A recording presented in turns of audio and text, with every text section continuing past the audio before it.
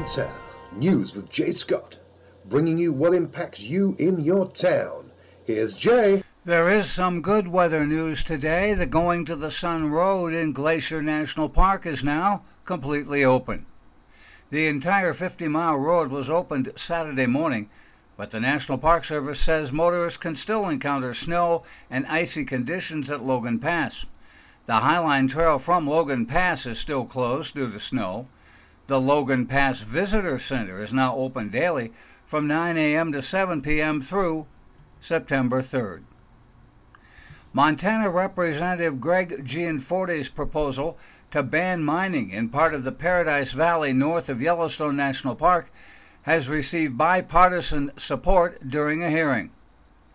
After two mining companies submitted proposals to explore for gold in Park County, more than 400 local businesses formed the Yellowstone Gateway Business Coalition to back legislation to stop the proposals. Quote, "The consensus of the community and the leadership there is clear," according to Gianforte. "They do not want mining in the Paradise Valley at the doors of Yellowstone National Park. I trust the community." Senator Jon Tester has introduced a similar bill in the Senate. It is S-941. Grizzly bears are continuing to head east from their more traditional grounds in the mountainous west.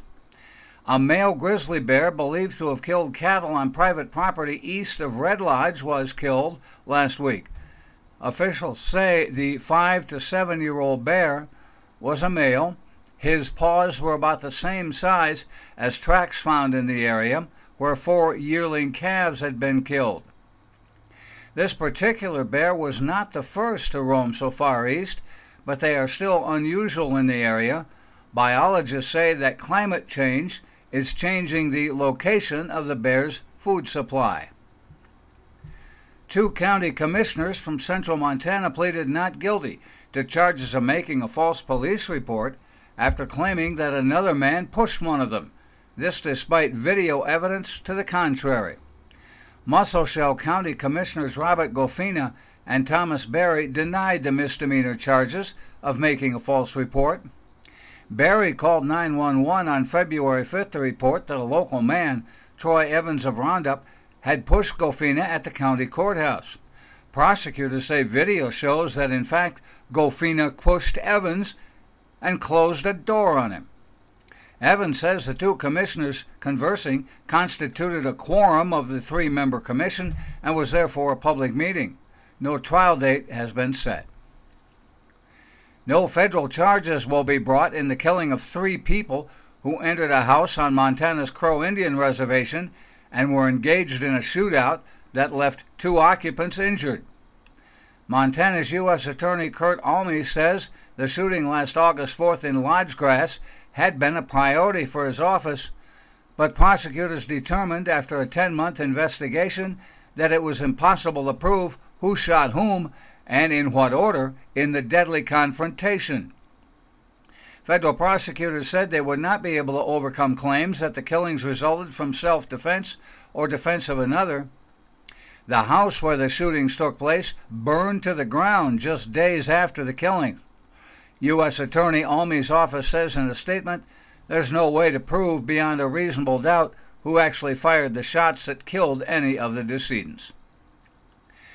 A federal judge has given final approval to the settlement of a lawsuit over conditions at the Montana State Prison, conditions for inmates with disabilities. The case began after a 1991 prison riot in which 5 inmates were killed. It was settled in 1995, but in 2013, experts said the prison was not meeting Americans with Disabilities Act requirements. The settlement requires the prison to finish installing features like wheelchair ramps and grab bars, update policies, and ensure inmates will not be disciplined based on a disability or behavior that is the result of a disability. A new federal law is aimed at reducing or preventing child sexual abuse on youth sport teams this summer. After hundreds of cases of abuse within the USA women's gymnastics team were revealed last year, Congress passed the Safe Sport Act in January.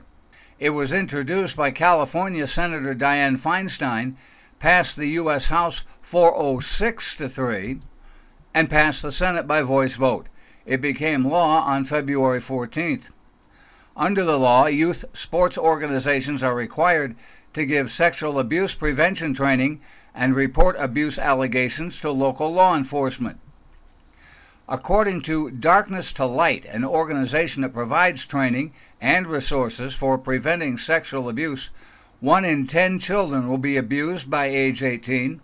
35% of the victims are 11 years old or younger. 1 in 7 girls and 1 in 25 boys will be sexually abused before they turn 18. That's Made in Montana News. I'm Jay Scott. This is the Treasure State Radio Network.